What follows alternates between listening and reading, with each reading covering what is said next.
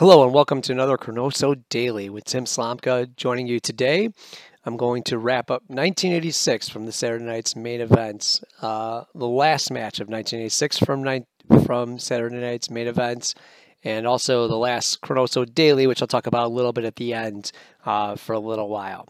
So the last match we have really cut quickly together is Dirty Dick Slater versus the Magnificent Don Muraco. Right before the match, and I'm not sure if someone else covered this before me, but there's a Hogan promo that says he'll live on forever, and Hercules, is nothing that he's scared of. So a good interview by Hogan to kind of get you pumped up to make you stay through the last commercial break. And then we get an amazing interview with Don Muraco and Mr. Fuji. Don Muraco talks about how he had to make a second appearance on Saturday night's main event because he had to protect his friend Cowboy Bob from the evil Rowdy Piper. And that leads to Mr. Fuji actually singing. Don Muraco says he actually wants to take on Slater because he loves the Dixieland song, and actually Mr. Fuji then ends up singing the Dixieland song. It's a must-watch at 1:02 on the Peacock Network recording of this. It's amazing and exactly what you would expect Mr. Fuji singing to sound like. So we're running so we showed Dick Slater's entrance walking through the crowd wearing his Confederate flag as a cap. They keep calling him the Rebel. No real cheers for him going through the crowd. It's kind of a silent face reaction.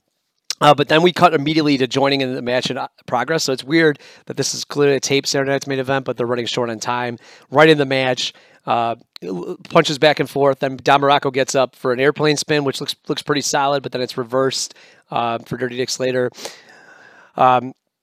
This match is a little rough in the fact that both guys are wearing blue tights, blue knee pads. So it's very tough to tell them apart. I'm sure if you're in the farther rows, it's something I always hate in wrestling. It's like you should make it differentiating between who's who. So after the airplane spin and after Slater gets on top, he goes for an elbow chop from the top rope, but gets the pin on Don Muraco. Don Muraco does a nice job of repositioning himself to get by the ropes, and as he goes for the pin, Mr. Fuji puts his feet on the ropes to stop the 3 counts. Slick Dick Slater kind of complains to the ref and complains to Fuji, but the match continues on. They do Slater kind of gets the advantage again, a couple hits, and then goes into running the ropes as he goes back by Mr. Fuji.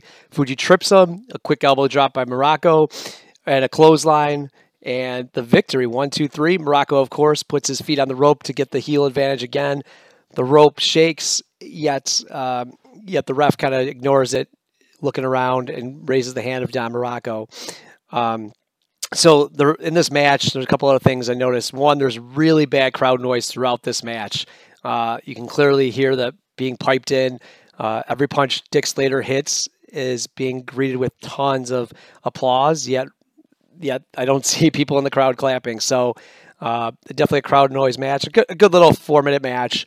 Tells a story of, hey, Muraco is going to cheat and use Mr. Fuji to get his advantage, and it makes him look strong, beating Dick Slater. As the match ends, they kind of go to break, and they come back for final comments. So we see Vince and Jesse wrapping up the show. Jesse talks that Hogan's out of gas and says Hercules tested him more than anyone else ever has, which is a bit much, given that he's been, his last opponent was King Kong Bundy, and coming up for WrestleMania 3. Spoilers, is going to be Andre the Giant. I feel like they're maybe putting Hercules on too high of a pedestal, but at least get some credibility. Hercules is kind of a guy that then after this run is never really my favorite, so kind of credibility isn't there to stay. So it kind of makes it seem like they're dropping Hogan down to Hercules' level. So they talk about how they're going to end 1986 this way and have a Saturday night's main event in 1987 around the New Year's.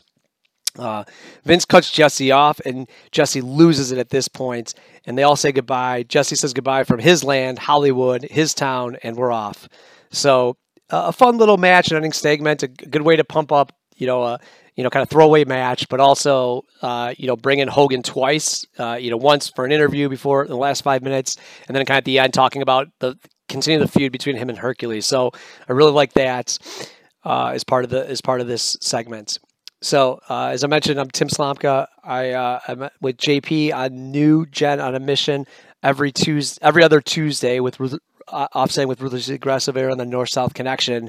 So you can catch me there. I've been doing some ChroNoSos here and there, and then kind of filling in whatever anyone needs. I've been on the Place to Be podcast a couple times with Ryan Gray for some specials of his awesome previews that he does before every WWF pay-per-view. So, or I should say WWE pay-per-view. So that's a little bit of my background, and feel free to reach out to me on any comments, questions, concerns. Wanted to learn more about New Gen and Mission. We're always great to have the feedback from me and JP. And then, as I mentioned on the beginning of this, as a little spoiler, this is the last ChroNoSo Daily. So we're going to finish this up kind of proper with 1986 and heading into Memorial Day weekend. We decided to kind of to put a pause on this for right now. There's talk of it maybe coming back, but just kind of retool it and rethink a little bit. So that's JT and Aaron and Chad. I just want to thank them for putting this all together. It's been a great listen to. We know some feedback about clouding up the feed and some other things, and we're just going to kind of take a step back and put it on pause, and maybe it'll come back. But for right now, we thought it was a good time in 1986 to kind of end this. And maybe start it back up at another time in another day. But we're going to pause it as we finish up 1986. It's been a ton of fun to do. This is now my third one, so I really appreciate those guys letting me have the opportunity to kind of fill in where I can, and to kind of have a closing note on this. The old ones will still be available on the feed, so feel free to listen to them and check out all the guests on the Great North-South Connection podcast network. So I just want to thank everyone for giving me this opportunity, and thank everyone for joining the ChroNoSo Daily.